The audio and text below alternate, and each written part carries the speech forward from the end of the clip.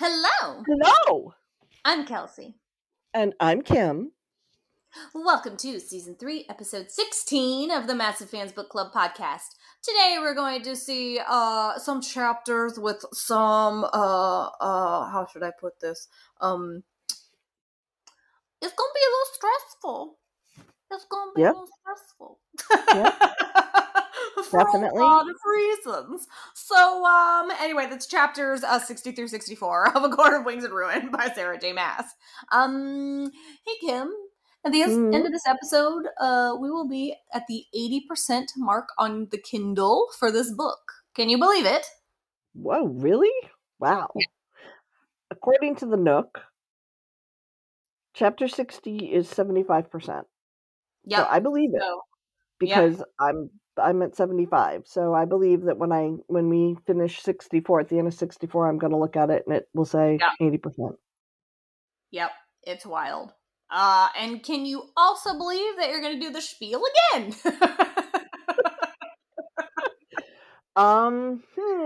Yeah, I can. It's what we do. It's what we do. So, in that vein, please remember this podcast isn't for little ears. Please. Between the topics and our mouths, please. It's just not for little ones. And as always, we really do encourage you. Please reach out. Feel free to contact us on any and all of our platforms. And, per usual, we're going to share our socials at the end of the show and in our show notes. So use them. Bother us. We enjoy it.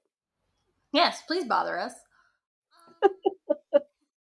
Okay, so I know the chapters I'm covering, I'm all about. But you're going to kick us off, and, we're picking up where we left off, and we're in the middle. We're surreal down. I repeat, surreal down.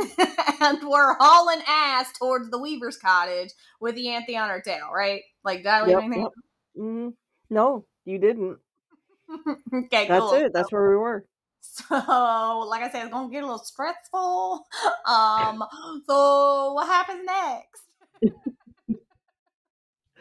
Okay, so chapter 60. Remember, the end of 59, Feyre had slid in the door and was holding onto it to keep it from being closed on her to lure Anthe in. And chapter 60 quite literally opens with Feyre holding on to that door. She is just digging her heels in and she's throwing everything she has left strength-wise into literally keeping this door from being shut. And the Weaver's magic is trying to close it. And she's just holding onto it. And the Weaver is like, thief. And then, because remember, the Weaver knows who Feyre is. Can probably identify her by her smell. I was about to say that. I was going to be like, she sniffed her out. Yeah, I think she sniffed her out. So anyway, but, the Weaver knew who Feyre was. And Anthe is such an idiot. I swear to God. Because she's like, you do know that we'll have to kill whoever is inside there with you. Selfish of you, Feyre. God, you're a fucking idiot. I'm a little confused because I feel like the Weaver is just well known amongst the Night Courtians. So what the fuck about the Spring Courtians? Well, remember, Anthe, for the last 50 years, Anthe hasn't even been on Prythian. Oh yeah, I guess that's true. But still, I don't know. She's got two Hybern soldiers with her. Yeah. I don't think Anthe is, honestly, I don't think Anthe is smart enough. Yeah, she's not from around these parts, so she doesn't know. She is not the brightest bulb in the drawer. Just saying. Yeah. So, Feyre's hiding. She's literally doing everything she can to keep an eye on Anthe and the Hybern soldiers at the same time hiding from them. And the Weaver is getting closer, and she's like, you've seen my twin. I smell him on you. Okay, that's just creepy. I was going to say, and Feyre's like, but I took baths. Why? How? Ew. It's not like it was yesterday. Yeah, I know. Yeah, it's not like she's like, oh yeah, I just came straight here from like Sure, I no. came here right from the prison just after seeing your brother. And then the Weaver is funny because she's like, "What are you?" So I think the Weaver suddenly realized that Feyre isn't like the other Fae. She's spatial. Which every time, She she's unique. I but not the understand. don't eat the paste kind. No, no, no. And Ianthe is still being Ianthe, and she's like, Feyre, you can be quite tedious. And she's right outside the door at this point, and Feyre is just like, get in here, because I wanna like swing around the door and get the F out of here. And she's like, do you think you can ambush us in there? I saw your shield, you're drained. And I do not think your glowing trick will help. And the Weaver's like, who did you bring, little wolf? Who did you bring to me? The Weaver's like, who this little bitch though? Exactly. I mean, I want to say, in my own mind, like, I can totally see the Weaver in her own way. She's doing her plotty fingers thing, man, Yes, I Who did agree. you Like bring to me? long, Yes, skinny fingers. Yep. yes. And so Ianthe and the guards have finally stepped over the threshold, and they pass the door, and they don't see Feyre in the shadows. And Feyre turns to the Weaver and says, dinner! And she whirls around the door and gets to the outside, and she lets go of the handle, so she's out of the house, and the door slams shut. Yes. And there's this flash of Phalite, and that Ianthe did to light the room to see who is in the cottage. Feyre takes off, and she says, I was already hurtling for the trees when the guards and Ianthe began screaming. Love it. Love Oh, it. darn, Chucky Poo Ianthe. Oh, shucks. So sad. I think she got what she was deserving. Oh, darn. Oh, shucks. And we get a snowflake. And the screams followed Feyre for quite a while, but they finally stopped. Whether she got too far away or they just stopped, we don't know. And she gets to where the Suriel is, and she was really hoping the Suriel would have been able to get up and get away, but Yeah. Suri had taken enough ash arrows in enough places that Suri isn't going anywhere. Suri is literally sprawled out on the ground, really struggling to breathe, getting very, labored. At this point, even Feyre realizes that Suri isn't going to make it. Suri's dying. And Feyre's like, I can help you, I can heal you. And then Suri is like, your magic is spent. Do not waste it. Which, you know what? I gotta respect the Suriel for that. I know. And Feyre's arguing with it to save him, save Suri. And Suri's like, I'm already gone. Feyre's like, well, what can I do? And Suriel says, stay. Stay until the end. And all Feyre knew to say at that point was, I'm sorry.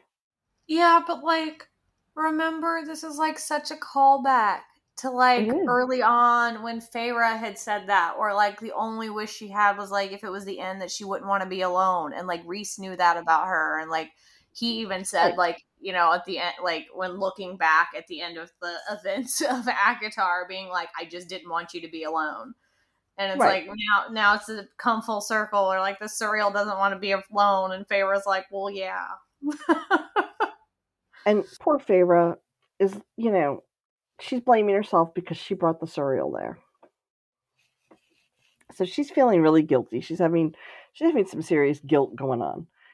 And Suriel tells her, I knew about the tracking spell. And then Feyre's like, so why did you come? And this kills me because it's like, you were kind. You fought your fear. You were kind. And Feyre just loses it. At this point, she's bawling. Feyre's like, thank you for helping me when nobody else would. I'm just going to read this little section. I was going to say, I know, I love this. A small smile on that lipless mouth. Feyre Archeron, a labored breath. I told you to stay with the High Lord, and you did. It's warning to me that first time we'd met. You meant Reese. All this time. All this time. Stay with him. And live to see everything righted. Yes, I did, and it was. No, not yet. Stay with him. I will. I always would. Its chest rose, then fell. I don't even know your name, I whispered. The Suriel. It was a title, a name for its kind. That small smile again. Doesn't matter, Cursebreaker. Yes. The eyes dimmed, but Suri didn't tell her. It only said, you should go now. Worse things are coming. The blood, it draws them. And Feyre says, I can stay a little longer. And she acknowledges she'd killed enough animals when she was hunting for her family. She knew when death was near. So the Suriel looks at her and says, Feyre Archeron. The Suriel said again, gazing at the leafy canopy, the sky peeking through it. A painful inhale. A request. I leaned close. Anything. Another rattling breath. Leave this world. A better place than how you found it. I know. And it says, as its chest rose and stopped altogether, as its breath escaped in one last sigh, I understood why the Suriel had come to help me again and again, not just for kindness, but because it was a dreamer. Ah, I know, Suri dies. I'm sad. I know. And at which point, Feyre puts her head down and just starts weeping. As do we all. Yes. And then, we don't know how much time has passed, but a hand is on her shoulder. Yeah, this is so random. Well, because she was so absorbed with the Suriel, she wasn't paying attention to who was around her. Right. And she's like, I didn't know the scent, the feel of that hand, but I knew the voice, as Helion softly said to me, come, Feyre, it is not safe here, come. And Feyre's like, I can't leave it here. And Helion's like, I'll take care of it. Don't worry. She realized he meant he would burn it. And he got ready. And she's like, wait. And she looks at Helion. She's like, give me your cloak, please. Poor Helion has no idea why she's asking for his cloak. But he's just like, okay. Okay, it's going to make you happy. And so she took the cloak. And she says, I didn't bother to explain as I covered the Suriel's body with the fine fabric, far finer than the hateful rags Ianthe had given it. I tucked the High Lord's cloak gently around its broad shoulders, its bony arms. Thank you, I said one last time to the Suriel and stepped away. And Helion's flame was pure, blinding white. So Helion then burns it away, burns the body, and then Helion's like, come, let's take you to camp. And his kindness is what was breaking her at this point. Yeah. And as they go away, she sees Helion's wind that he uses when he winnows blow the ashes of what was left of the Suriel away. And that is the end of the chapter. I told you it was a lot. I know, it's sad. It's so sad. It's so sad. I guarantee you, every last one of us who are fans that are not new to this, when this happens in the series, we're all going to be bawling our eyeballs out. Ain't that the truth? Ain't that the truth? We're all like, no, Suri, no. We'll be cheering at the very beginning when Feyre lures Ianthe and Hybern into the Weaver's cabin. Exactly. We'll be like, yes. But when Suri dies, we're all going to be crying. Yeah. Big buckets. But that's literally the end of chapter 60. So chapter 61 is annoying. Sorry, carry on. Tell me how you feel there. Tell me how you feel about it there, Kelsey. Chapter 61 is annoying. I have a lot of things about, like, there are a lot of, like, just tell us about it, because there are just a lot of things that irritate the living daylights out of me about this chapter. I just, like, really want to come in and start slapping people. Anyway. So it opens with Helion literally winnowing Feyre into the camp, right into Rhys's war tent. So there's that. Good work. Go Helion. Helion's like, I nailed it. He's like, here you go, found her. And she went to open her mouth, and Rhys just reaches for her, and she just. Sorry, I'm laughing because as soon as he wraps his arms around her, she just starts bawling her eyeballs out. I shouldn't be laughing out, but I'm laughing because I'm suddenly picturing Helion showing up and being like, "Yo, you lose something? Look what I found! Yo, looking for something?" Like... Yeah, pretty much. And apparently everybody who was in the tent disappears. Feyre had no idea who was even in it, but they all left while Feyre cried in Rhys's arms. Sure. And we get a snowflake. At least it's quick, right? Yeah, right. So Feyre finds out that she only heard what had happened after she stopped crying, so I have to give Rhys credit. He let her lose her shit and calmed her down first. And he had washed the Suriel's black blood off of her, which, thank God, because, appreciate it. But as soon as she heard, she goes tearing out of the tent. Of course, Rhys is right behind her. She goes into another tent, and as it says, as I shoved through the flaps of another tent and took stock of what and who was before me. Mor and Azriel, standing before the cot, monitoring every move of the healer sitting beside it, made, as she held her glowing hands over Cassian. I understood then. The quiet Cassian had once mentioned to me. It was now in my head as I looked at his muddy, pained face.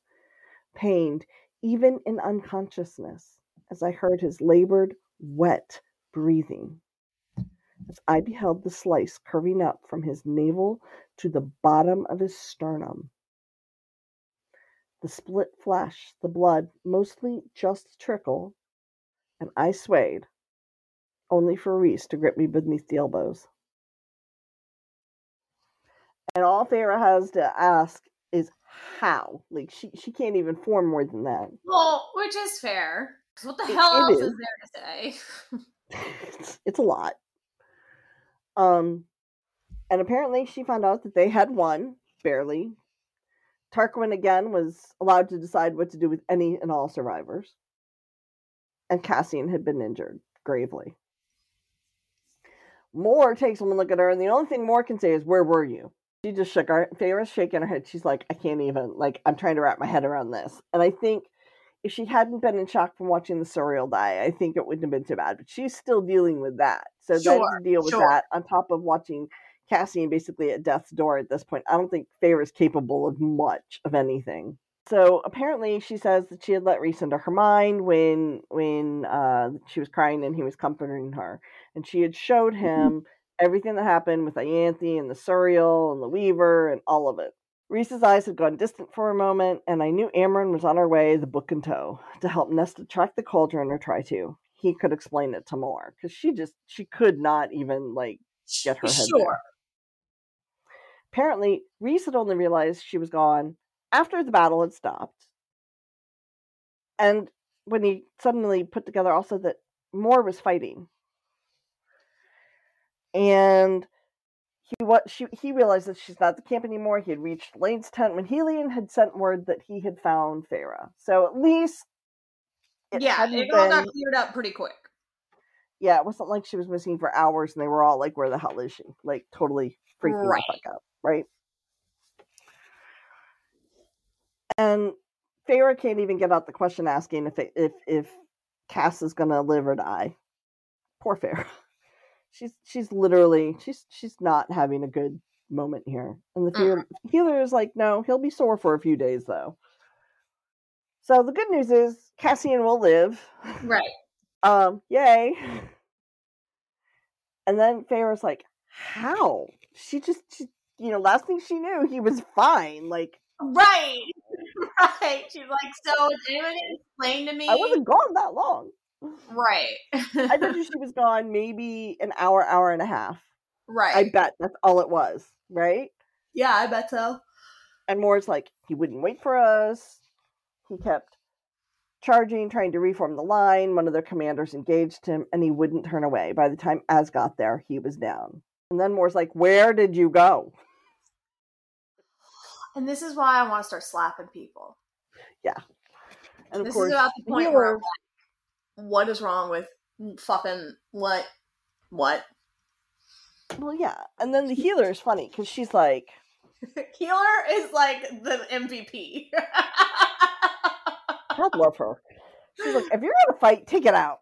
Take it outside of the tent. Like, not here. Out. Go. Bye. It ain't gonna help nobody in here. And Rhys is just funny because he kind of plays peacemaker here.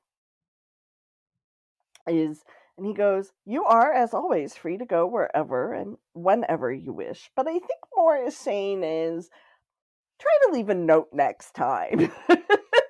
Right. Let us know where you are. Right. Fair enough. Feyre does apologize to Rhys and to everybody else. Right, which is, like, all, in my opinion, all there is to do in this moment. Right. Like, that's it. Period. We're done. Like, right.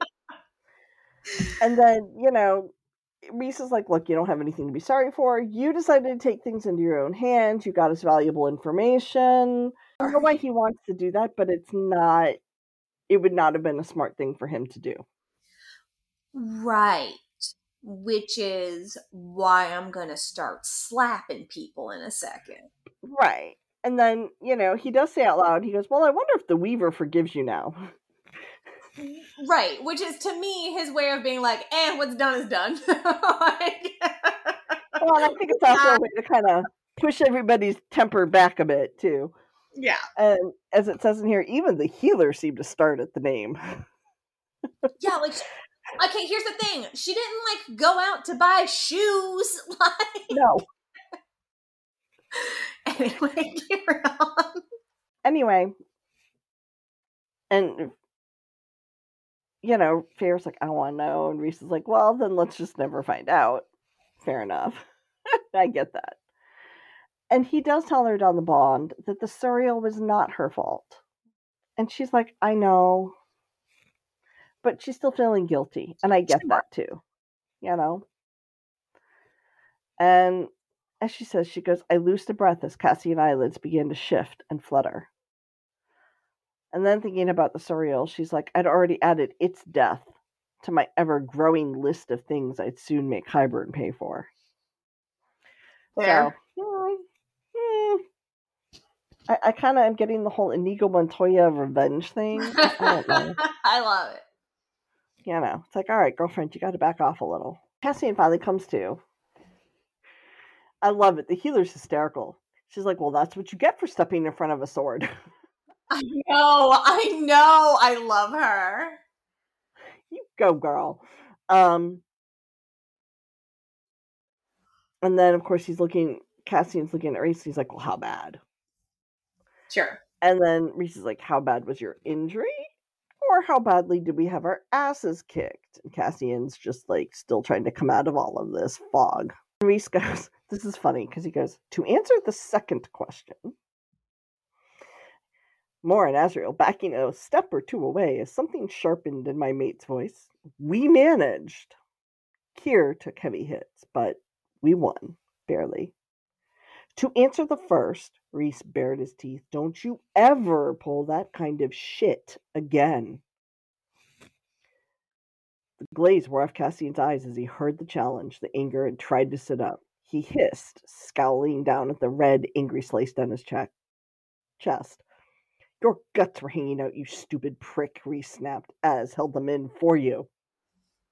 Which is a great picture, by the way. I mean, it's disgusting. Mm-hmm. But, like, it paints such a clear picture of, like, how poorly this went for Cass. It kind of paints a picture of how poorly everything kind of went, you know? Right. Yeah. But I respect it because Cass is like, look, I'm a soldier. It's part of the job. Right? And Reese's like, I gave you an order to wait, and you ignored it. And Farrah's suddenly kind of doing she's looking at Mor and Azriel, and she's like, do we stay? Do we remain? What do we do? Right? And they're too busy watching Rhys and Cassian. So she's like, I guess I'm staying. Yep, guess I'm watching. And Rhys basically lights Cassian a new ass for all intents and purposes. He lights Cassian's ass on fire and gives him a new one in the process. Because he's like, I am your high lord. You don't get to disregard orders that you don't like. Yeah. Okay, that's fair. That took like 45 seconds and everything is fine. Everybody feels better. Like, that makes sense. What is about to happen doesn't make any fucking sense. True. So at this point, Feyre does leave the tent. She's going to let Rhys and Cassian kiss and make up. And apparently, Mor and Azriel take off right behind her. Right. And she gets right outside of the tent, and her eyes have to adjust to the change in light because it's almost nighttime. Right. And poor Nesta is standing by this nearest tent. She has an empty water bucket. And I mean, she's terrified to ask. She doesn't know what to do. She doesn't know what to say. I know I'm with you. I'm with you. I know where you're going. I know why you're upset. I see. Y'all can't see the look on her face, but oh my God, she's pulling her hair. I'm pulling my hair out, guys. This is the point where, like, if I were Nesta, I don't know what my powers are at the moment, but if I could make flames shoot out of my eyeballs. They would. So Feyre does just, she takes the edge right off. She looks at her and she's like, he's fine, healed and awake. And poor Nesta then sags in relief because she's just like, oh my God, thank God, right? Poor thing, she has no idea.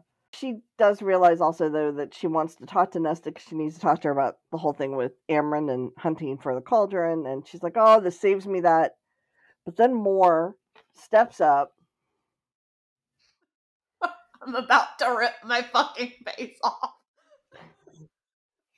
And Mor, very not nicely in any way, shape, or form, says, shouldn't you be refilling that bucket? Because Nesta had been trying to be useful and taking care of water. And I'm just like, really? Really, Mor?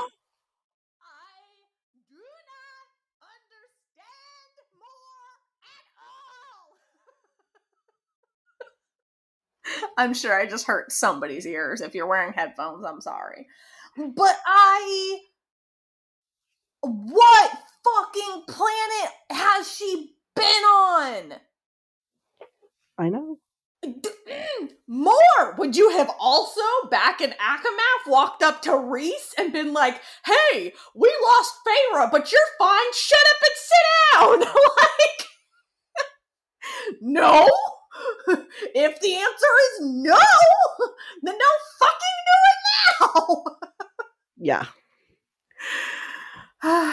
Okay. I feel a little bit better, but I'm about to get just as pissed off. I know. Yes, I'm being very calm and patient because I'm just letting, like, Kelsey lose it because I know she's going to. She has feelings, people. She has feelings. And it's funny because I do too. However,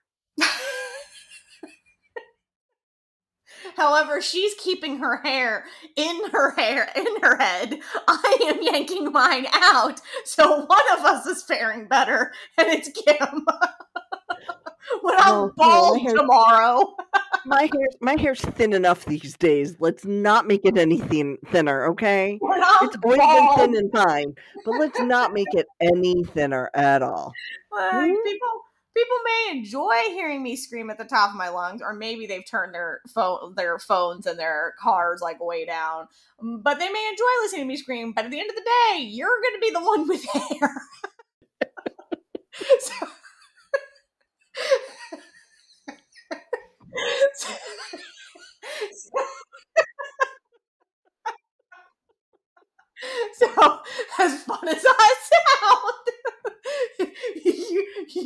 be the one with hair.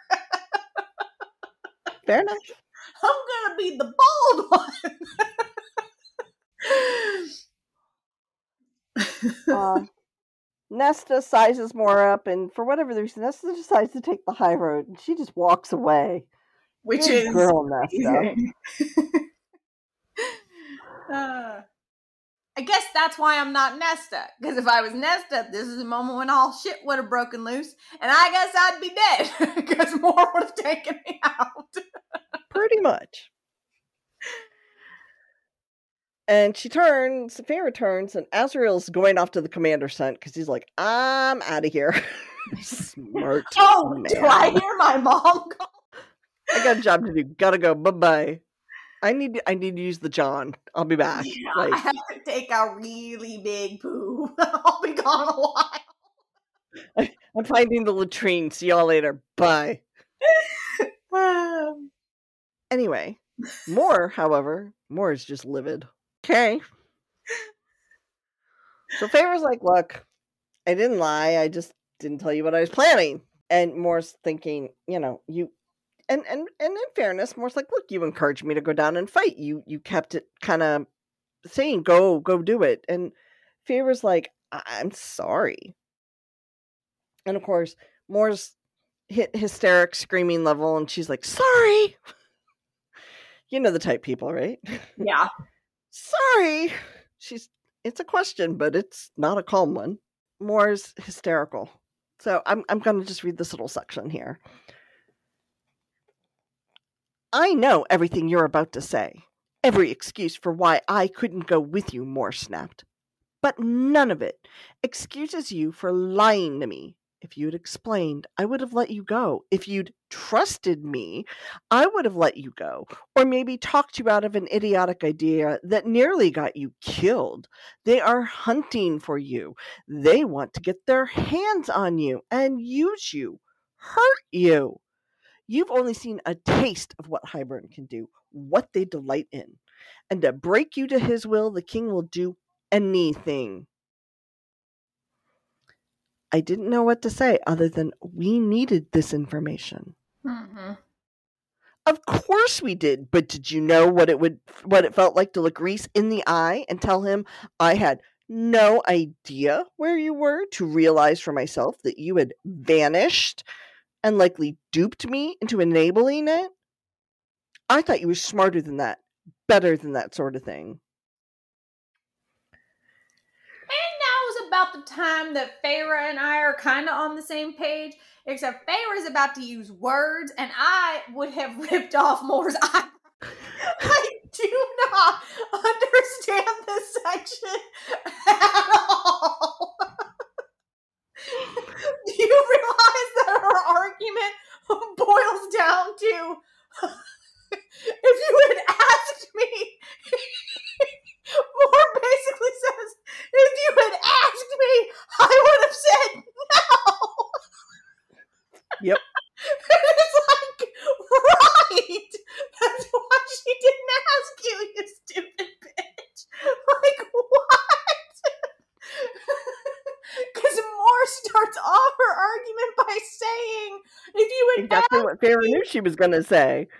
Right, just like, if you had asked me, if you had trusted me, I would have let you go. And then literally three sentences later, she's like, or I would have talked you out of it. Right. Which means in the moment, if Feyre had said, hey, I got an idea, I think I need to go do a thing, you would have said, I'm sorry. Right, you would have said no. And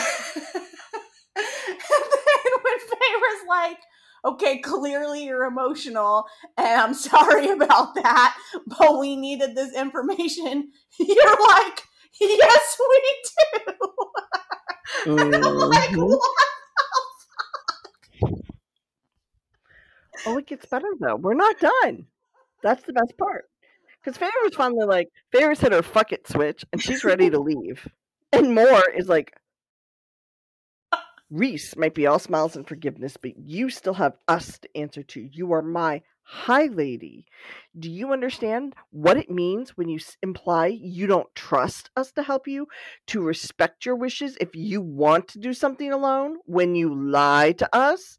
Okay, before I go any further, can we just say, did she whip Reese a new asshole for this? Like when he did the whole thing with Amarantha? Because I assure you, he didn't tell them about what he was doing with Amarantha.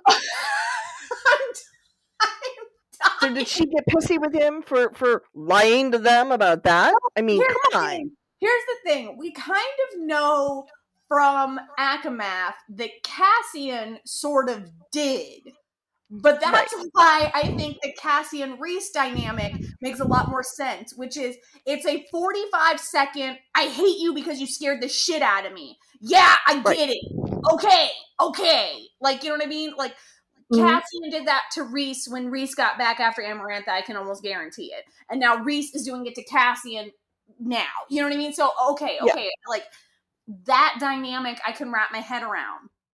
It's 45 seconds. It's not particularly, like, mean-hearted. It's really from a, like, you know, when you yell at your kid because they do something that scares you, and you're like, oh my God, you could have gotten hurt. You scared the crap out of me.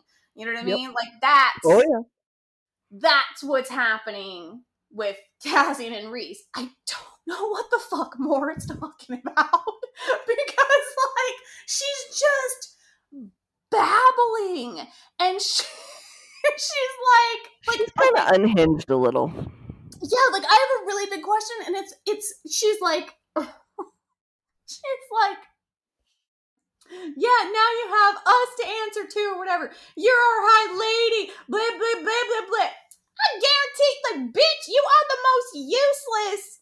What is she? Second? No, Amren's second. Bitch, you are the most useless third, if this is your thought process. That would be like saying, you know what? I'm gonna question the Queen of England's decision-making process. Well, then guess what? You don't live in England anymore. Like, pretty much. I don't understand. And then for her to pull the trust card is really ironic, given we are 3 books in. We've known more for like 25 fucking minutes. I mean, obviously longer than that, but like, we're not fucking like related. You know what I mean? So like, we don't really know more, and all we know about more is she's supposed to be the truth teller. So how the fuck could she not tell that Feyre was playing her? What is her deal? What is a truth teller? I don't know. Well, it gets really personal really fast and kind of ugly. Because Feyre more got to Feyre with the whole when you lie to us. Feyre comes back. Yeah, Feyre does have fangs and teeth and claws, you guys, and she does fight with them on occasion. In fairness, what Feyre's about to say is like, yeah, you want to be like, oh, that was a personal dig. But with the way Mor just fucking acted with Nesta like 45 seconds ago, she fucking asked for it. Yep. She set herself up. Like, Mor, what a dick move. Like, now, like, under normal circumstances, I would have been like, Feyre, that was kind of uncalled for. But in these circumstances, I'm like, nah, go for it, because Mor's lost her fucking marbles. Well, not only that, but Mor's already done her cock block, so let's figure out what the fuck is going on.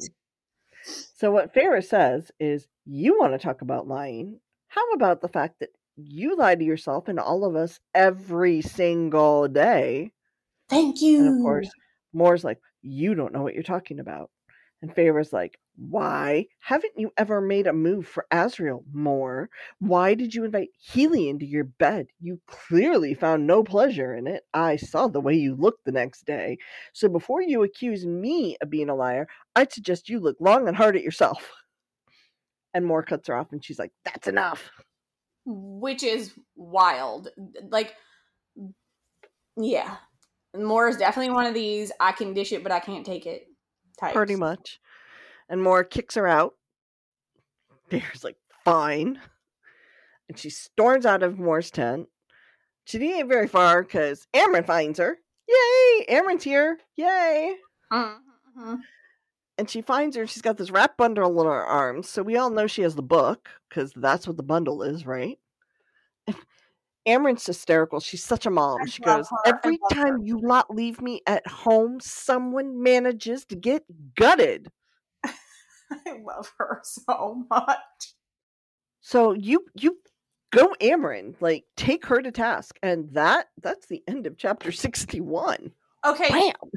So now I have to ask the question that has been bothering me since I reread this section, because I sort of forgot about this section, truth be told, until we got to it. And then I was like, oh, yeah, because I remember being infuriated the first time. But now, upon this second reread, I have a question, and this is a question for anybody listening as well. So you are welcome to comment or message us, because I truly do not understand. Why do we like Mor again? No, like, really, I cannot remember a thing in this book that she does, like, particularly in ACOWAR. I can remember, like, 2 whole moments in ACOMAF. I cannot remember a single thing she does in ACOWAR that doesn't make me want to fucking slap her. Yeah. I don't remember. She is not at her best in this book. Okay, but even in ACOMAF, save for her actually, like, getting Feyre out, and then, like, 2 hilarious comments, like, momentarily after that, I can't even name anything particularly, like, nice that she does in ACOMAF. And she was far more a friend to Feyre in ACOMAF than. All right, you might have a point there, but like, but you know what? We would have been friends even without that. Like, fair. We had already started that process without that. But that's what. But like, I don't know. And I like I said, I mean, I don't know. I'm not really trying to sit here. I came and adopted you. Yeah, you did. I did not give you a choice. I came and adopted you. Okay, I guess really what my thought process is this. We've made it this far into ACOWAR. We obviously haven't finished it yet. But after, basically looking at 3 books, and that the thought process for Feyre is, wow, wouldn't it be nice to have a friend who's a girl? I'm really frustrated because I feel like in ACOWAR we had more, or in ACOTAR we had more reason to believe that Feyre and Alice would be friends than we have reason to believe that Feyre and Mor are going to be friends after this. Do you see what I'm saying? Like, I do. I totally see what you're saying. Like, I believe that when Alice and Feyre disagreed about things, they would be able to get past it. Looking at, like, what we know from ACOMAF and now ACOWAR, if I were Feyre and this argument just happened, I would not feel like I had any reason to go out of my way to, like, apologize to Mor or try to be friends again. Because as far as Feyre is concerned, Mor is unreasonable, Mor is leading on Azriel, and Mor keeps fucking cock-blocking Nesta and Cassian. So what the fuck is Mor's upside? She's supposedly a truth teller and she can't even fucking get that right. So, like... No, and I agree. I mean, there's that. There's also the whole... It's your husband's cousin. Like... I mean, Mor's been so emotional this whole book. That's what I'm saying. I mean, look at her meltdown over the whole asking Kier to bring his Darkbringers, right, to join. And she loses her shit when the asking price is them to come to Velaris. Well, great. So they're going to come. And if she thinks Rhys isn't going to do something to make it miserable as fuck for them, then she's stupid. Right, which is, I guess what I'm saying too, is like, if the whole argument is going to hinge on Mor being like, you don't trust me. You don't trust me. Yeah. So, I'm not sure why this is a Feyre problem. You know what I mean? Like, I guess I just, like I said, I go back to my original question, which is like, my question for the listeners is, like, I clearly am not a huge fan of Mor, and I will, it's not even like a spoiler, but spoiler, obviously there's more in this book, and I can tell you that by the end of this book, I'm still not a fan of Mor. I can tell you that by the end of ACOFAS, I am still not a fan of Mor. I am just not particularly a fan of Mor's. And I guess my question is can somebody explain to me why they are? Will I say I'm a fan of hers? No, I love Moore. I mean, Moore makes me laugh. Okay, and so Sure. from the comedic standpoint, I like her and I appreciate her. Her That comedic being timing, said, right, particularly in Akamath, that's what I mean. Her comedic timing in Akamath was worth it, and some of that'll come back in Akafast, but all of that being said, okay, I'm not oh my god, Moore's the best. Like, she's not my favorite. Like, my favorite of the inner circle, aside from Reese and Farah, is Cassian. sure. I adore Cassian. I'm like such a big Cassian fan. I decided upon reread I'm Amren's biggest fan, and I would go be in an Amren cult. I like Amren, don't get me wrong, but I like Cassian. And I Yeah, think, like, for me, Cassian reminds me a lot of some of my closest guy friends, and I think that has a lot sure. to do with it. And so because of it, I know Cassian and I would be good friends. Like, we'd hang out and shoot the shit and just be buddy See, buddy. and I think that's maybe why more, like looking at what you just said now, maybe that's why more irritates me so much, because to me, she is like the anti Amren. Like, Amren is like sassy and bitchy in a way that makes sense to me, where it's Mm-hmm. like coming from a place of like, no, I just have a lot of fucking knowledge. And also, I actually don't want you to get hurt. So I'm going to tell you how it is. Versus like Mm-hmm. more doesn't seem to process it the same way. So she's sassy and a bitchy in a way that like my brain can't handle. Right. I agree.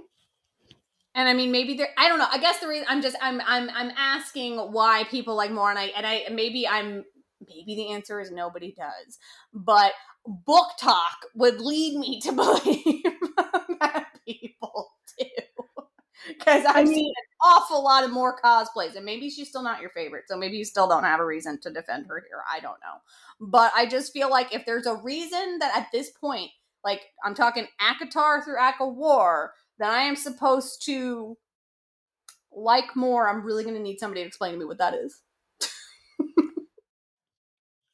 Okay. She's not my favorite. I do like her.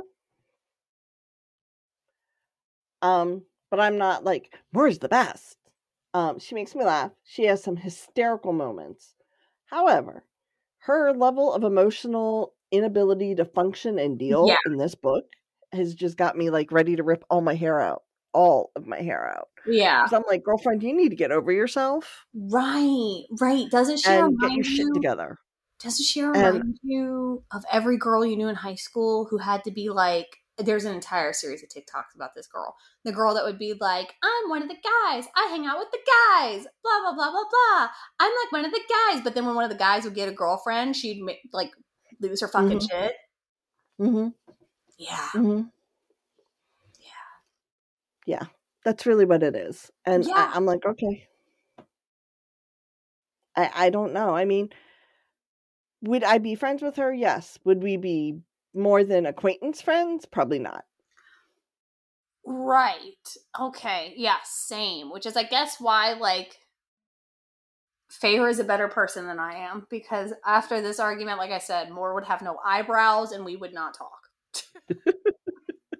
I mean, I like Amarin. She's not my favorite either, though. I mean, I've told you my favorite is Yeah, yeah, yeah. Cassian, Which is, like, fair. and Yeah. I'm not like here to argue that like because Amryn is my favorite, she should be anybody else's favorite. I'm just here to question why is Moore anybody else's favorite.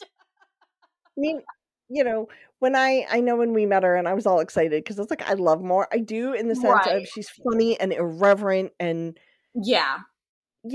from that point, I love her for what she brings to the table. Sure. Okay, would I really be friends with more in real life? I don't know. I mean, I would, I would like to think we'd be friends. I just don't know. Um, Yeah. she's not Mean Girls. Like, she's not Mean Girls.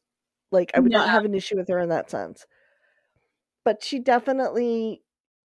used to being one of the guys and being the center of the attention of the guys. And once that starts to go away, Yeah. she can't function. And I kind of struggle with that because I'm like, but you've set yourself up for that because you haven't.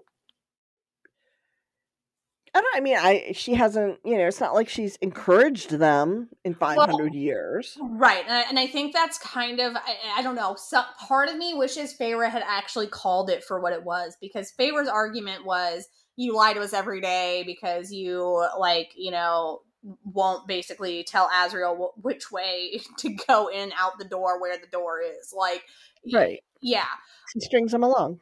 But to me, that was only half the argument. And I'm irritated that Feyre didn't bring up the other half of the argument, which is also, you want to treat Cassian like he's your boyfriend, but he's not.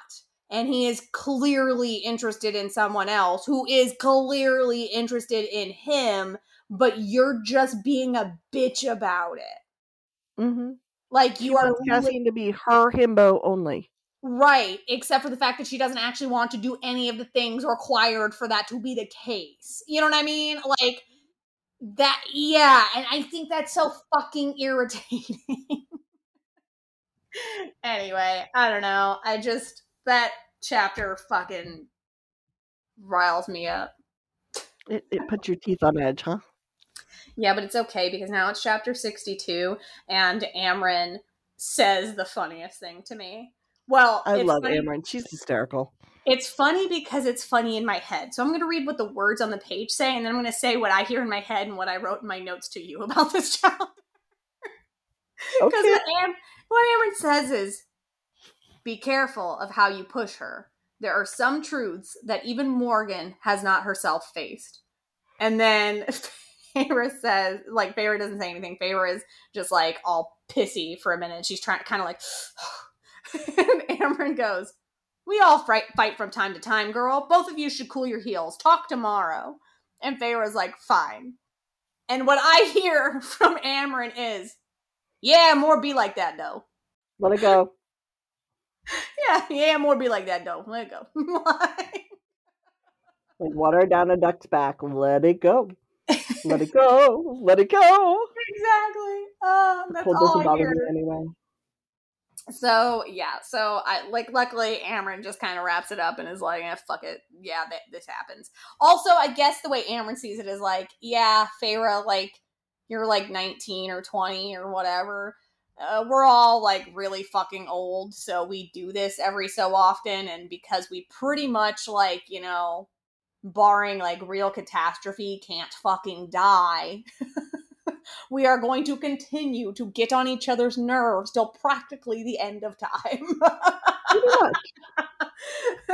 So, anyway, moving on from that shit. Rhys and Azriel come in holding Cassian between them, because Cassian's still not, fully functional. all here. Yeah, fully all here with us. He's in pain. He's probably drugged up still. There's, a lot going on there. He's got the morphines in his system. And basically we all have to get on the same page, right? Which is the second and penultimate pages. The Suriel claimed the key you were looking for is there to nullify the cauldron's power. And basically Feyre's like, I assumed Rhys told Amren, and that's like why she's here. And she's like, and I also assumed he told someone to fetch Nesta, since she, is now also here. And again, we are just lucky that Nesta didn't go, like, jump off a fucking cliff after the whole Mor situation, because spoiler? I can't imagine we've made it to this point and this would be a spoiler, but, like, they gotta be fucking mates, right?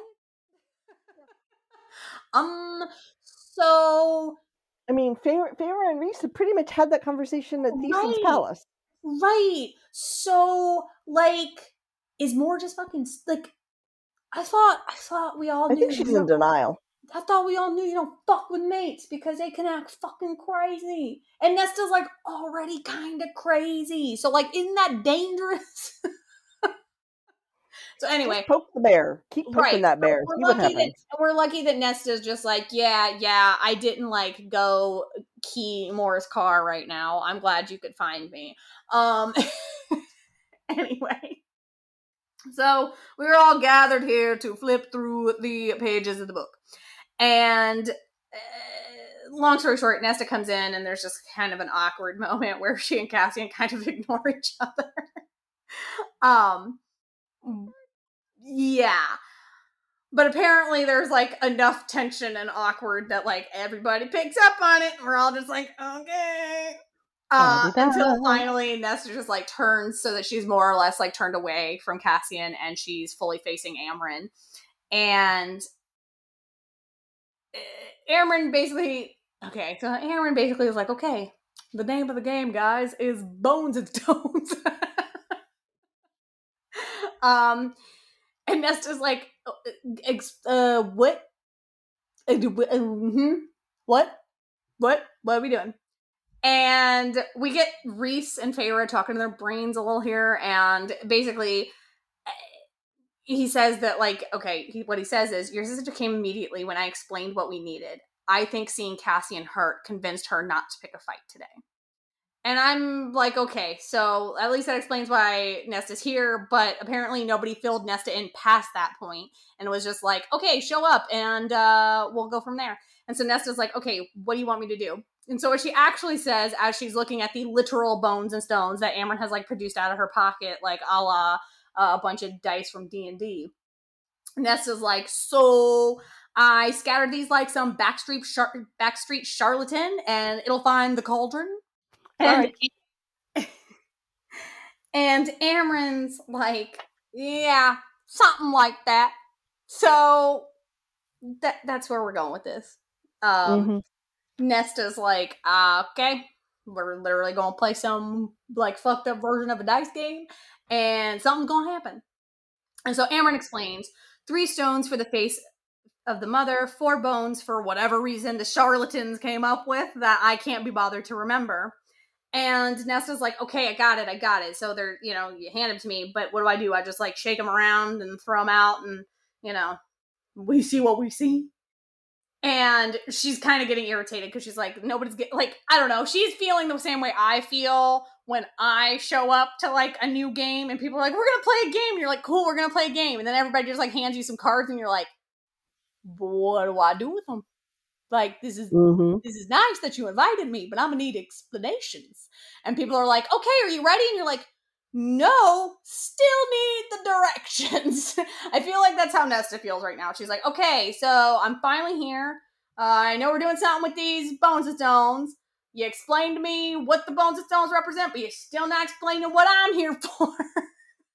Well, it's like a weird game of crap. Basically.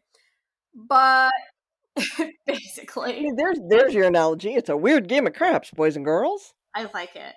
And it's kind of cute because I guess Cassian can sense that she's like about to lose her fucking shit because he's like, we could figure it out, but start with holding them in your hands and thinking about the cauldron. And Amren's like, don't just think about it. You have to cast your mind towards it. Find the bond that links you. And Nesta's like, okay, so assuming that works, do I touch it?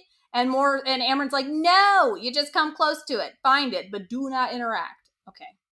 Got it. Find it. Do not interact. Again, I'm going to find it how, is basically what Nesta's saying. Like, I'm glad that I'm getting more information, but it's not the information I need. So Nesta kind of freezes up because A, she's confused, and B, she's like, great, cauldron. Love that for me. Did not pick this life. The cauldron life picked me. And Cassian. That's a song title there. The cauldron life picked me. I'm full of bullshit today, friends. Either that or, it would be a great title of Nesta's autobiography. I approve. I'm a little spunchy today, boys and girls. Well, I'm still trying to come off of my irritation from the last chapter, but it's okay because now, like, my favorite part of this chapter is going to happen. Mm-hmm. So Nesta's got her bones and stones, and she's frozen up because A, she's confused, and B, she's, scared. And Cassian says, justifiably so. yeah, and Cassian says nothing can harm you here. And then I'm just gonna read it because it's really cute. He sucked in a breath, groaning softly, and rose to his feet. Azriel tried to stop him, but Cassian brushed him off and strode to my sister's side. He braced a hand on the desk where he had last stopped. Nothing can harm you, he repeated. Nesta was still looking at him when she finally shut her eyes. I shifted, and the angle allowed me to see what I hadn't detected before. Nesta stood before the map, a fist of bones and stones clenched over it. Cassian remained at her side, his other hand on her lower back. And as I marveled at the touch she allowed, marveled at it as much as I did the mud-spattered hands she held out, the concentration that settled over her face. Her eyes shifted beneath her lids, as if scanning the world. I don't see anything. Go deeper, Amren urged. Find that tether between you. She stiffened, but Cassian stepped closer, and she settled again. Which I think is really cute. Because he's like, he actually, like, I don't know. I think it's really cute because this is the moment when, like, you know, we've seen him, like, do nice halfway chivalrous things before, and usually she blows them off. But this is finally, like, they're finally kind of getting on the same page here. Which, I mean, I can't say lasts for long, but. Hey, but for the moment. While we can get it, right? Right. For the moment, we're on the same page. And so a couple of minutes go by, and Nesta's eyes are still like scanning and twitching under the eyelids, and she starts to kind of get out of breath. She's like breathing heavy, almost like she's running, she's panting. And so Cassian kind of tries to bring her out of it and is like, Nesta. And Amren's like, no, like, don't do that. And so she's like, quiet. And finally, Nesta makes this noise that kind of scares Feyre, because Feyre says it sounds like one of terror. And Amren is trying to, like, urge Nesta, like, kind of speed it up, find it, like, you know, do you see it? Open your hand. Like, okay, now's the moment. Open your hand, throw the stones. And Nesta's fingers are just, like, clutching tighter and tighter. And Feyre realizes, like, she's not coming out of this. She's, like, stuck in there. Mm-hmm. Mm-hmm. And so Feyre basically lunges into Nesta's mind, and I think the description is really cool. She says, if Elaine's mental gates were those of a sleeping garden, Nesta's, they belong to an ancient fortress, sharp and brutal, the sort I imagined they once impaled people upon. But they were open wide, and inside, dark. Dark like I had never known, even with Rhysand. And she starts calling for Nesta. And I'm like, Jesus. And finally, she's calling for Nesta. And then all of a sudden, all of these images start, like, slamming into her. And it's an army stretched over a horizon, and the king over a map. And all of a sudden, you know, the cauldron. And all of a sudden, she does see Nesta. And she finds Nesta standing, watching the king, the cauldron, and Nesta's just frozen in place. And Feyre's trying to get her attention. She's like, okay, like, you found it. Like, this is good. Now, like, snap out of it. And she doesn't say anything. And she's like, okay, like, no, really. And finally, Nesta says Feyre. And Feyre's like, yeah, that's good. That's me. Let's go back now. Let's go back. Time to go home. Yeah, time to go before we can't. And all of a sudden, kind of like Eye of Sauron, kind of, you know, some Lord of the Rings Mordor shit happens, because the cauldron senses them watching. And kind of, yeah, I can only assume panic. Something Raggy gets Feyre to be like, open your fist, open it now. Like, we gotta get the fuck out of here. And finally she says, open it now, or it will get here. Open it now, Nesta. And then with a gasp, Nesta's fingers open up and the bones are over the map. And she faints, and Cassian catches her, and he's like, what the hell? Because, like, he's, like, falling apart. So he's like, I'm going down, and I'm apparently going to take her with me. So that's probably really comfy. Really love that for them. And Amren says, look, and says, there is no throw that could have done it, save for one blessed by magic. The stones and bones formed a perfect, tight circle around a spot on the map. And then at this point, Feyre has, Nesta has like stirred, and so now they're all looking at it, and it basically points to the fact that the king had amassed like his group on the western edge of the human territory, and so now they're realizing like how close that is to like their family's estate, and like just kind of how real this situation is. And we get a snowflake that seems really random. Anyway, we get a snowflake. And it's basically just a time passage snowflake, because now Rhys has called Tarquin and Helion in to be like, yo, guys, we did a thing. Come look at the map. And so they do. And it's just kind of, now everybody's like going to have to, I don't want to say argue about what to do next, because they don't really argue. It's more like we all just agree that no matter what action we take now, it's going to suck, and it may or may not work out. Which is like really a sad way to put it, but I don't really know any other way to explain it. I think the way I explained it to my husband when we were talking about it was, it's kind of like being like, well, we know we're going to lose, but we can't just go home and forfeit. Like, we still have to show up. Yeah, unfortunately. Yeah, and the way Feyre, because obviously it's all from Feyre's point of view, the way she puts it is, we'd won the high ground these two battles. Hybern had won the high ground in the war. He knew what waited in the middle, because that's exactly where our friendly little circle is, right? And so now that everybody's just kind of realizing how bad this is about to get, they decide that their best chance is probably buying time for the other allies to arrive. Like, they're not going to be able to handle this on their own. But Feyre's realizing that, like, even waiting for their allies, like waiting for Callias, waiting for Thesan, like, it's not going to work out, because even if they manage to find Miriam and Draken, like, it's still not enough. And they're not going to find them, because as Rhys points out, as they're talking mind-to-mind text messages, they don't have enough time. Sorry, I love the mind-to-mind text messages. It always makes me laugh when you say it that way. Isn't it great? But Feyre for a moment thinks maybe the Carver. Like, maybe I do need to contemplate this whole mirror fiasco and get the Carver. But she doesn't get to think about it too long before Tarquin is the one to speak up. And he says, we'll rest on it. Meet at dawn tomorrow. Making a decision after a long day never helped anyone. And A, I think that is really good advice. And B, I'm really obsessed with the fact that in like all of these chapters, Tarquin is always the voice of reason, even though he's supposed to be like the 12-year-old High Lord. Yep, I agree. No, I totally agree. And in case you were like, okay, that's been a chapter. There's a little bit more left that has like nothing to do with anything we've seen to this point, and it's like my favorite part of the whole chapter. And I know I think I've already said that other parts are my favorite, but this part is actually my favorite. This part is hysterical. I love it. Love it.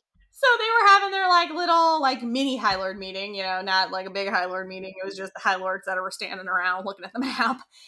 And Tarquin turns from the table, and it says, just as the tent flaps parted for a pair of broad shoulders, Varian. He didn't so much as look at his High Lord, his focus going right to where Amren sat at the head of the table, as if he'd sensed she was here, or someone had reported, and he'd come running. Amren's eyes flicked up from the book as Varian halted. A coy smile curved her red lips. There was still blood and dirt splattered on Varian's brown skin, coating his silver armor and close-cropped white hair. He didn't seem to notice or care as he strode for Amren, and none of us dared to speak as Varian dropped to his knees before Amren's chair, took her shocked face in his broad hands, and kissed her soundly. So, I'm thinking we have a pair of mates here. Like, can you imagine being in that room? Like, you're just like, what? How? Awkward. You're like, what? Well, yeah, you're like, how awkward, because you're like, I so want to say something. I so want to make a face, but Amren will so fucking smite me into the ground. Exactly. I don't want to die from Amren. Right. Like, this is really cute, and it's still not worth dying for.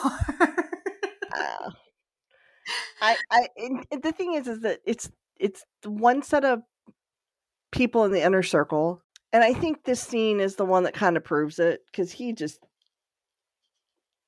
really just kind of throws it all to the wind, and it's all over. Like, Varian's there, and everybody else can kind of go take a flying leap. Yeah. And I mean, they both pretty much ignore anybody else in the room. Oh yeah, because because in this case. That was the end of the chapter, and now this is how 63 starts, and like honestly, this is where I'm like, okay, and we could just like end the book here. No, I'm kidding. So they go to dinner, except for the fact that Amren and Varian don't. They don't show up because they're too busy doing something else.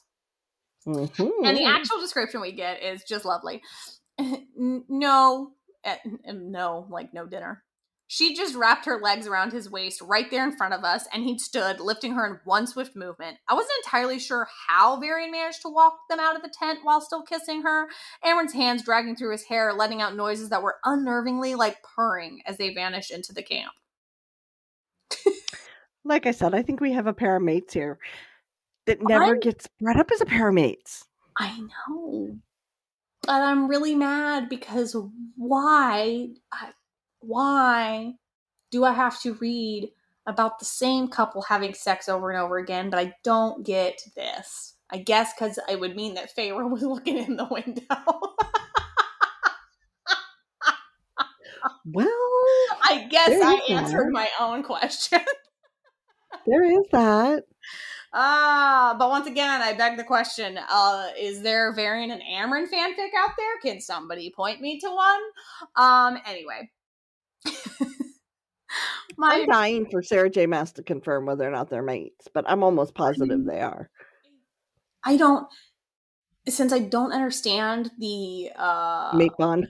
Yeah, the mate logistics, I don't know if Amren gets one, because Amren's different. I don't really understand why anyone gets one, and I really feel like somebody needs to write me an essay about whether or not the argument would be that Rhys and Feyre were actually mates while she was still human, and same with Cassian and Nesta. And, like, do humans get to be part of mated pairs? I would have assumed no, but... No, they are, because... Apparently we can't. Because, well, I can't say that yet. But we do find out that, yes, they can be. Shh, I know, but we can't find that out now. Anyway. Like I said, I won't say anything. Anyway, I just want somebody to write me an essay about when do we think Rhys and Feyre were officially mates, and same with Cassian and Nesta. Anyway, carry on. My favorite thing out of this entire set of chapters, despite having multiple favorite things already, this is my favorite thing. It is what Tarquin says about Amren and Varian. He cringes and says, "We'll alternate who has to deal with them on holidays."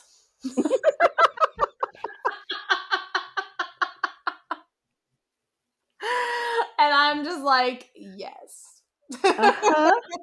And apparently Cassian kind of chuckles. And then this is interesting. This weird little paragraph is so interesting. Eat or... Yeah, it says, eat or bed, Cassian had asked Nesta. And I honestly couldn't tell if he'd meant it in some sort of invitation. I debated telling him he was in no shape, but Nesta only said, bed. And there was certainly no invitation in the exhausted reply. I just think it's so interesting that, like, Cassian and Nesta, like, from what we know from Feyre, like, the two of them don't actually talk. So for this to be, like, an unwritten, like, yeah, I knew what you meant, it's like, really? Because nobody else fucking did. Like, I feel like Feyre's like, this sounds like the middle of a conversation, except you two haven't been speaking. Mm-hmm.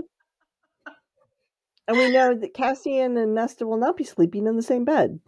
Right. So it's like, what are we talking about? Like, what the fuck is happening? Like, yeah, I don't know. I just feel like this has all been really fascinating. And, Though maybe it's a case of eat or bed, like eat. We can have a quasi date-ish thing, or just fuck it and go to bed. Because he's hurting and she's tired. Right. I mean, I think the answer Separately. is mostly like that thing I quote all the time for Grey's Anatomy, and I do a bad job quoting it. I never look it up. But it's when Sandra Oh's character is like sitting there and she's like slumped down against the wall and she says something along the lines of like, yeah, I need to eat, but I need to shower and I need to go to bed. I could eat in the shower, but that'd still delay the going to bed. And so it's like she can't decide which one she's gonna do first, right?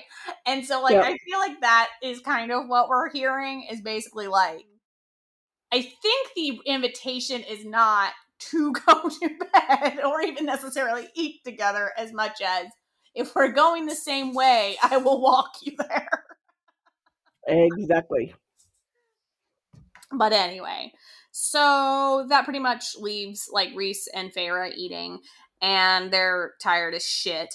And so they get ready for bed, and bed goes, well, poorly, because Feyre keeps having these shitty dreams, which, like, yeah, you had a shitty day. So she's like thinking about the Bryaxis as she falls asleep, and then she has dreams about like a tangled garden with thorns, and then the Suriel bleeding out, and the Weaver, and she's just having a bad time.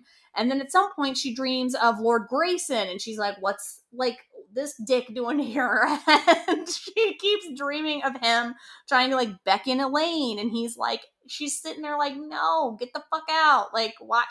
Who asked you to invade my dream space? Pretty much. And then she dreams that the cauldron is in the war tent of, you know, King of Highburn. And she just finally, she's like, I can't do this. And so she jolts awake. She's like, I'm over all of it. Like, can't do this. Yeah. I just think it's funny. I'm gonna read this little sentence because I think this is just like so randomly thrown in there. Rhys's naked body was wrapped around mine, his face softened with sleep. In the blackness of the tent, I listened. Okay, a way to just randomly point out that the man does not sleep in pants, but okay, we now know. Pajamas did not make it into his duffel bag for the war camp. No. But anyway, I just think it was like a weirdly like descriptive sentence that did not need to be there. But anyway, the point is she wakes up, she's irritated, she's like listening for like what woke her up, even though like she's like, well, I guess it was just my shitty dreams, right? Mm-hmm. And she hears the fire crackling outside, and she hears like murmurs, and she's still listening, and suddenly, you know that feeling of like the like, oh, what do you call that? Like goosebumps, like the little like hair standing up. She gets that feeling, and she's like, Rhys. And he's like, what? He's a little nicer than that, but probably not much. And she says, something is here. Something is wrong. And he immediately gets up and puts pants on, which I think is the right move, because have you ever... Okay, this is a side story, and I apologize. I don't want to share my husband's junk with the rest of the camp. Thanks. Have you ever seen it's mine to enjoy. The video of the woman who talks about how she went to bed one night and she woke up and she thought she saw like a monster, and she's like, I am insane. There's no way there's a monster at the foot of my bed. But she has no idea what she's looking at. She like closes her eyes, she opens them again. She's like, I swear to God, there's something at the end of my bed. And she closes her eyes again. She opens it. She's like, no, I swear to God, there's something at the end of my bed. But she doesn't know what to do, and her thought process is, I can't fight a monster. I'm not wearing a bra. Long story short, she's not wearing her glasses, and it's just like a pile of shit at the end of the bed, right? But anyway, she says that ever since then she sleeps in a bra, because she really did kind of think like, oh my God, like I can't like fucking fight off an intruder with my boobs hanging out. And so like that's all I could think was Rhys wakes up and Feyre's like, I have a really bad feeling. And Rhys is like, and I'm not wearing any pants! I can't fight off bad feelings without pants! Oops. So anyway, he's putting on pants. And she explains that she dreamed about the cauldron and that like it was watching them. And then Risa's like, well, that's bad. What he actually says is, well, shit. And she's like, I think we opened some kind of door or something. And then it gets bad. Mm-hmm. She hurries out through the tent and she finds Nesta, who is like already like beelining for her. And she's like, you hear it too, because they are both hearing something. They couldn't. Some song. They can't. Yeah, they can't identify what it is, and they're feeling something, but they can't identify what it is. And then Amren comes beelining for them. By the way, she is wearing Varian's shirt, and Varian is like stumbling out behind her, like, where the shirtless. Pants on, but shirtless. Yeah. Also kindly put his pants on. The only thing that would make this women beelining for each other, like, what does that sound? What does that sound? What does that sound? The only thing that would make this better is if all of a sudden Cassian also showed up wearing only pants, and we had to question why he was shirtless. Anyway, but it's, Well, no, he's healing. True. Boo-boo. He's healing. Okay, so see, we should just also have Cassian here with no shirt and just his pants, because how fun would this be? Anyway, but absolutely. Meeny, miny, mo. But the point is actually I think this scene is going to be really cool. I think the shot over like the shoulder, like basically like the shot coming through behind Feyre, like you're following Feyre and Rhys out of the tent flaps, and then you see Nesta coming straight for them, and then all of a sudden over Nesta's shoulder you see like Amren coming straight for them with, you know, Varian right behind her, and now you've got the three women kind of standing around in the middle, all looking around like, what do I hear? What is this feeling? What is going on? As you got the camera spinning around the three of them, making you very uncomfortable. I can just see it. I think it would be perfect. Mm-hmm. Anyway, Amren says, we pried too deep. Battle aside, it knows where we are as much as we know its location. And Nesta says, listen. And that's when they hear it. And it was a song. It says, it was a song, an invitation, a cluster of notes sung by a voice that was male and female, young and old, haunting and alluring. And Rhys, being a man, is like, I can't hear anything. Like, shut the fuck up. We didn't think you did. Like, stop it. And Amren says, because she's nicer than me, which is, I would have been like, stop trying to mansplain. Amren says, you were not made. But, and the unwritten part is, but we were. The three of them all were. And that's when all of a sudden, you would think that they would think of the other one, but they don't. And they're asking, they're asking, like, what does it want? And suddenly, Azriel shows up. I hope he's shirtless too. I think that should just be a thing. Anyway. I think they should all be shirtless, yeah. I think they should all be shirtless, that's fine. Anyway, so then Azriel shows up and he says, what is that?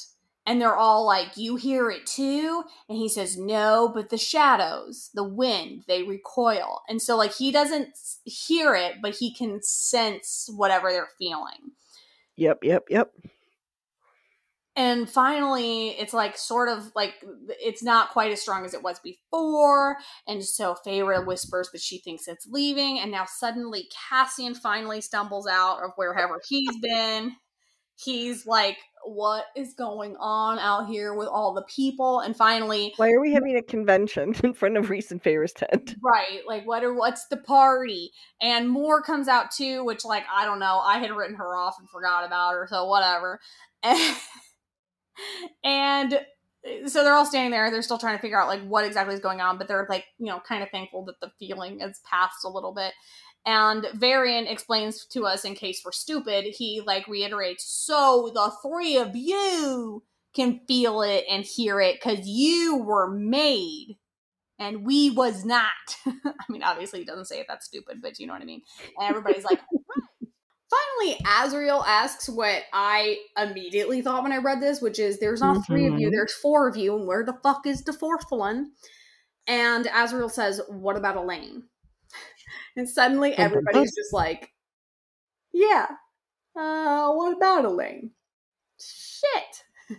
And so basically Nesta and Feyre look at each other and they're like, what? And Nesta takes off running. And so she goes into Elaine's tent and she's yelling for her, Elaine, Elaine, Elaine. And Feyre's looking for her too. And then finally, you know, Azriel's actually right behind them. And when she's not in their tent, Nesta's about to lose her shit. And then when she sees that Azriel's coming to Elaine's tent, she's like really about to lose her shit, except for Azriel's the only one using his brain. And so he has touched her bed and notices that like her blankets are still warm. So obviously she couldn't have been gone long. And that's when Feyre realizes the cauldron. Like she realizes that whole thing where she had the dream and that she thought she could hear Grayson calling for Elaine. And she thought that she heard Grayson calling for Elaine, and she thought that the cauldron was calling to someone. All of a sudden, she realizes like it has lured Elaine away. And so Elaine has gone to look for Grayson at the edge of the camp, promising, you know, to love her and take her back. I will love her and pet her and keep her warm. In case you hear my kid behind me, it is what it is. Oh, so sweet. But anyway, to wrap up this chapter, as they realize where she's headed, and they're going to go towards the edge of the camp, they run into Rhys, who clearly has already been scouting around, and he is holding Elaine's cloak that's still warm from her body heat. And that's the end of the chapter. Yep. Elaine gone bye-bye. Yeah. It's like we kind of forgot about Elaine and all the other excitement. Okay, we truly forgot about Elaine, and I'm sorry, but that is one more thing that irritates me about Mor. I swear to God, this has a point. My point is that Mor is all like, you lied to me! I was supposed to keep you safe and blah, blah, blah! Okay, what the fuck about her two fucking sisters who are just, like, hanging out? Like, nobody seems to give two shits about them. I don't care that Feyre's the high lady. Like, you were just fine and dandy to leave Elaine and Nesta on there alone and lonesome, but you're worried about Feyre? Like, come on, Feyre's the only one out of all y'all that could probably hold her own. Like, come on. Definitely out of the three of them. Right, so I don't know. Whole thing seemed dumb to me.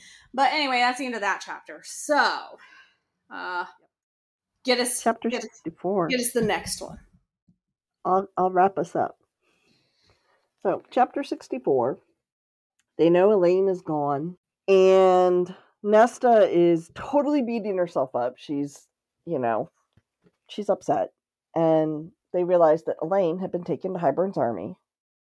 As Feyre comes to conclusion, it's Nesta had stolen something vital from the cauldron, and in those moments Nesta had hunted it down for us. The cauldron had learned what was vital to her. So the cauldron had stolen something in return. I know, which is like such a crazy way to think about it. It's just ridiculous and horrifying and scary and God, poor Nesta. Right, like the fact that the cauldron is like so sentient is so, I don't know, it's a lot. Yeah, I think people underestimate the cauldron being sentient, and I'm just like, okay, y'all are a hot mess. Anyway, Cassian's like, we're going to get her back. Don't worry about it. Like, he's trying to console and calm her down. Like he do, which we love. And Feyre's in there with them. And then she acknowledges that Rhys, Amren, and Mor are meeting with the other High Lords. Okay. I'm a little confused why Feyre's not in there. I mean, I guess I am and I guess I'm not, you know? But she is High Lady, so... Yeah. I don't know, maybe. Yeah. I find it weird. It's a little weird. Which is still a really cute thought when you stop and think about it, because, like, when I first read it, it was like, oh, we'll get her back. Like, you know, it's fine. I kind of missed the part where, like, that's, I don't know, that's what Nesta and Feyre are saying, is like, they realize what Cassian's saying is that, like, he'll do it. He'll do that for them. Mm-hmm. You know what I mean? And it's like, wow, it goes from just being, like, a cute gesture of, like, don't worry, don't stress, we're going to figure this out, to really his offer of, no, I will figure this out. Which is really sweet, but yeah, also really stupid. It is sweet. I mean, he's a general. I know why he's thinking that way. I do. But he doesn't need to, because all of a sudden, out of the shadows, Azriel appears. Super Az. We have Super Az. And Super Az has appeared, and he is like, I'm getting her back. And Nesta's like, then you're gonna die. Like you do. And Nesta's like, I mean, Azrael's like, I'm getting her back. Like, he's pissed. Which I'm obsessed with because I feel like Azrael's pissed for like multiple reasons. I feel like he's pissed because he's like, don't tell me what to do. He's pissed because Elaine like wandered off. And then he's also pissed because he's like, why did none of us notice that Elaine wandered off? Like, we suck at this. Yeah. Yeah. And then he's pissed because Hybern fucking took her. So we'll add that to the mix. Right. And Feyre's thinking, you know, well, because of the shadows, actually, you know, Azrael might stand a chance. And Feyre kind of has a little bit of a flash to Elaine with some insight. And she remembered that one year that Elaine bought her the paint. You know, Feyre couldn't bring it upon herself to spend money on herself, but Elaine did. Elaine spent money on Feyre. Yeah. It's kind of, I guess, the kick in the ass that Feyre needed. And she's like, I'm going with you. And of course, Cassian's like, you're never going to get that far into the camp. And Feyre's like, no, I'm going to walk right on in. And as they all narrow their brows, looking at her like she's like full of shit. Remember, she inherited shape-shifting from Tamlin. Handy little trick. Cool bar trick. Like the party trick. And all of a sudden, Feyre looks like Ianthe. Genius. So she is literally going to walk in looking like Ianthe. And of course, Nesta, being the pragmatist that Nesta is like, you know, they may already know she's dead. I mean, which is a fair point. I kind of thought it too, but whatever. Maybe, maybe not. This is Ianthe we're talking about. Yeah, I mean, I really don't think they put two and two together. I'll be real honest. My guess is that, you know, they think she's off doing God knows whatever with whoever. Chances are she's so fucking annoying that they're just glad she's not been around for a little while. Anyway, so, you know, Feyre kind of freaks them all out because she looks like Ianthe, and that's, like, freaked out Cassian. Of course, Feyre does acknowledge that her magic is now, she hadn't rested enough to regain anything from earlier, really. But little she had regained is now gone, basically, by forcing this change. But I get it. I know where she's coming from. And she's like, you know, I might not have enough to keep her features in place, but there were other routes for the rest of what I needed. And so Feyre's like, she looks at Az and she's like, I need one of your siphons. You know, it's not the same color as what's nuts as Ianthe's, but it's close, right? Yeah. And then she looks at Cassie and she's like, where's the blacksmith? Do you see where this is going? I saw where this was going. I knew where this was going. Oh, yeah. You get a snowflake. And Feyre had taken some silver candlesticks out of her tent with the siphon. And she takes it to the blacksmith, who is a Fey blacksmith. And he uses magic and he makes one of the little crown whatever thingies that they wear with the stones. Right. Circlets. That's what they're called. Circlets. I had tiara, I had crown, I had everything but circlet in my head. Oh well. It's been a day, people. Anyway. So, in the time that's happening, Azrael goes off, runs down, and finds the camp priestess and borrows an extra set of robes from her. Yep. Cassian and Azrael are sharpening weapons. Rhys comes stalking in, and Feyre looks up at Rhys, and she's like, he's going to sense your power. And Rhys is like, I know. And at which point, you know, Feyre acknowledges the look on his face and realizes that the other High Lords had come up with absolutely zilch. Zero. Nothing. Yep. Bupkis. And so then Feyre starts to shake a little because she's like, shit, you know, the odds really are not good, but this is probably the best plan we got. She goes, because she's thinking, I was in Nesta's head. I saw that army. I know what we're walking into. Fuck. Fuckity, fuck. Rhys is like, look, there are wards around it. You're gonna have to walk in. You can't winnow in. And Feyre's nodding. She kind of had already figured that one out. And he's finally like, Ianthe sold out your sisters. It's only fitting that you use her to get Elaine back. And then he's like, do not get distracted. Do not linger. You are a warrior, and warriors know when to pick their fights. So, Rhys is acknowledging that in all of this, Feyre's doing the right thing. She's the only one who really can. And she's taking Az, so he can't really be too upset because she's taking Az.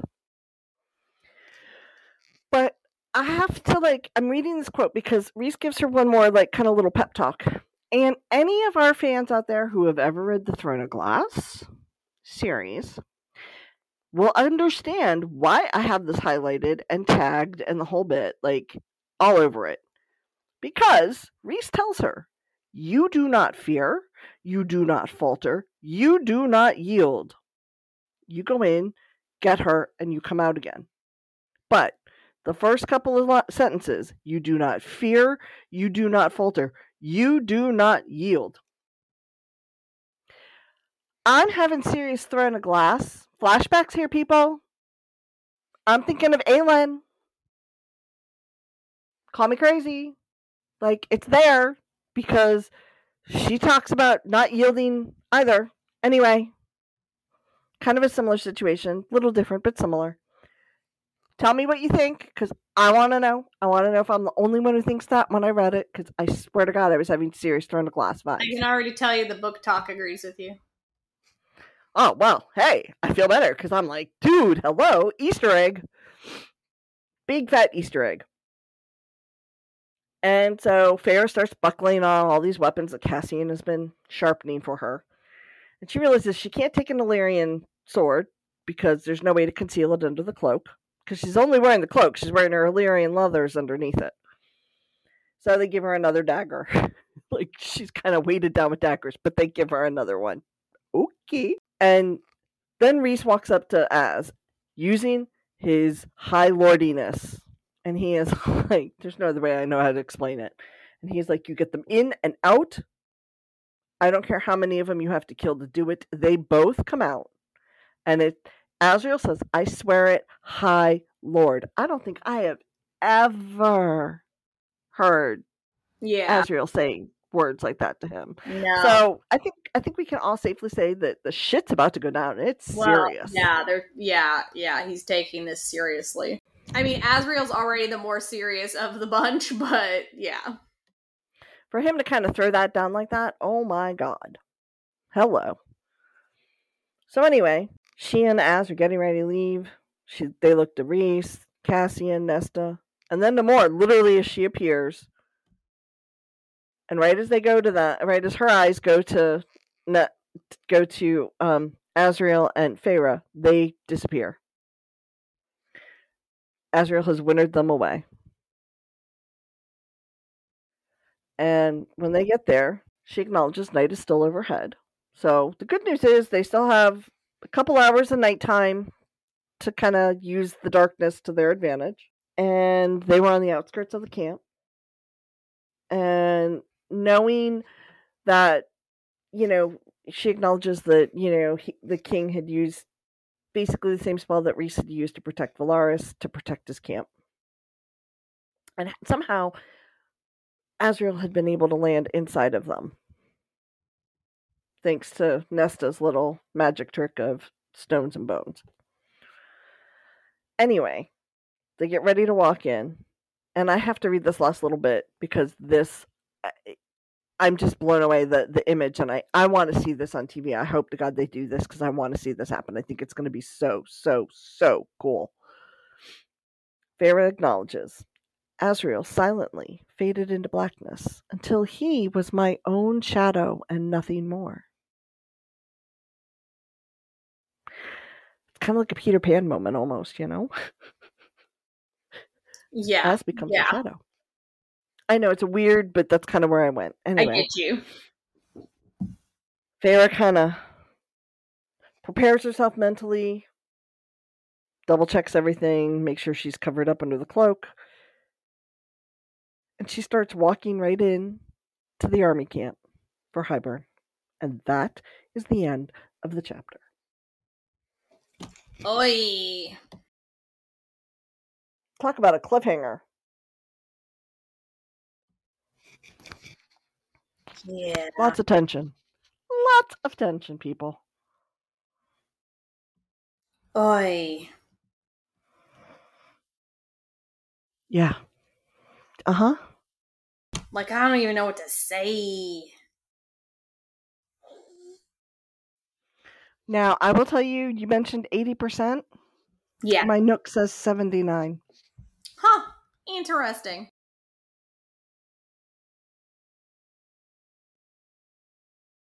IDK? Who knows? I don't know. It's weird. All right, well, Kim. Close enough for government work, right? I mean, close enough for government work, but also I think that it's close enough. Oh no! Don't be loud.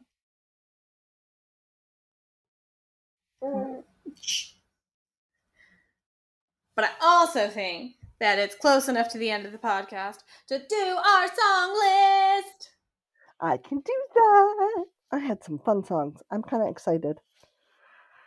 I have to admit, I was not expecting to come up with 9 songs for this 5-chapter section. I was like, oh, there's not enough going on. When you told me that, I was like, what? I know. Crazy. But I think I did a good job. And I have a couple that I think are really good. One in particular made you just crack up. I know. So, without further ado, our songs. Number 1 is Monster by Willie Echo. When Feyre shuts Ianthe and Hybern into the Weaver's cottage. We're not sure who the monster is, really, if you think about it. Yeah. Is it the Weaver? No. The word, you never know.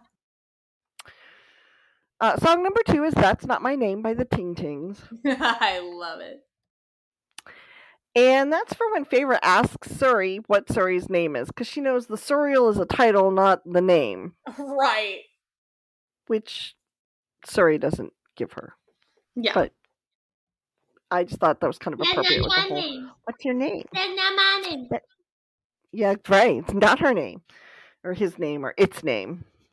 Yeah, we don't even know its gender identity. They, them. That's all I can think of is they or they, them. So song number 3 is I Just Died in Your Arms by Cutting Crew, and it's when the Suriel dies, basically, in Feyre's arms. Kind of sad, but strangely, oddly appropriate. I was going to say, but also like a little on the nose, which makes it a little funny. Yeah, exactly. Number 4 is Smoke Gets in Your Eyes, the Platters version, the really any version of the song that you want to go with, Knock Yourself Out. It's a gorgeous, gorgeous song. I love it. And it's when Helion is burning the Suriel's body, and then he winnows Feyre away, and the ashes kind of go flying into the air. Song number 5 is Brothers in Arms by Celtic Thunder, and it's when Rhys and Cass are kind of tearing into each other after Rhys has lit Cass up for not following directions and orders. Song number 6. This is kind of my mic drop song in this episode. So, Varian realizes that Amren is there. Aww. Interrupts the meeting and just kind of ignores the fact that, well, they both kind of start sucking face and kind of glue themselves to each other and ignore the fact that there's a tent full of people around them. Both their high lords are in there. No, they don't care. Yeah, who cares? They walk out. So, for that particular beautiful moment, I picked I Want Your Sex by George Michael. I love it! Because, we know what they're going off to do. There is no two shakes in my mind what's going on. Then, songs 7 and 8 basically go together. The first one is The Mystic's Dream by Lorena McKennitt. And it's when Feyre is dreaming about the cauldron and Grayson and... Sure. just weird shit, and it wakes her up. And then the next song is Mordred's Lullaby by Heather Dale. And it's the cauldron actually stealing Elaine away. And, that last little bit of music that they all kind of heard at the very end. And then, this is my weird Broadway moment. The last song is You'll Never Walk Alone, which is originally from Carousel by Rodgers and Hammerstein. Nice. There's some beautiful versions of it. But the Dropkick Murphys, if you want kind of a more modern, fun, rocky kind of rock version, Dropkick Murphys did a version. It's actually good. It's really good, actually. I like it. I like the Dropkick Murphys, if you couldn't tell by now, but I like them. And it's quite literally for that last little bit at the end of 64 when Azrael kind of fades himself down to become Feyre's shadow at the edge of the Hybern camp. That's it. Love it. I thought I did good this time. I thought I had some good ones there. I think you had some good ones too. I mean, not that I don't, but you know what I mean. Like, I know what you mean. I like them. I was having some fun there. Like I said, I wasn't expecting 9 songs. And if you like us and you like our songs and you want to tell us things, you can tell us things on the internet. Yes, absolutely. Or social media. Exactly. I'm always trying to figure out a way to tie these into the end, dude. So find us on all the things with 2 A's, like Sarah J. Mass's name. So, website, MassiveFansBookClub.com, Facebook at Massive Fans Book Club and Podcast, Twitter at Massive Podcast, Instagram at Massive Fan Podcast, Pinterest at Massive Fans, and TikTok at Massive Fan Pod. And my child says, a la Cookie Monster, because is she over this whole recording thing? Yes, she is. She's done. But you also have a plate of cookies in front of you. Oh, maybe that's the problem. And you're not sharing. And I'm not sharing. She's too little. You're not sharing them with me either. You too far away. I know. I just have to harass you because I can more than anything. I understand. Well, if you made it this far, I'm sorry. You can have mental cookies of love from me. That's right. Maybe I'll make some and share them next time. Mentally. And now, if you've made it this far, you got to hear my kid whine about how long we've been recording. So now you know what it's really like, people. Whining babies everywhere. It hasn't been. Well, we didn't do that bad. We didn't do too bad. All right. Do you want to help us, little girl? Do you want to say it with us? Want to try? Okay. Okay. Bye.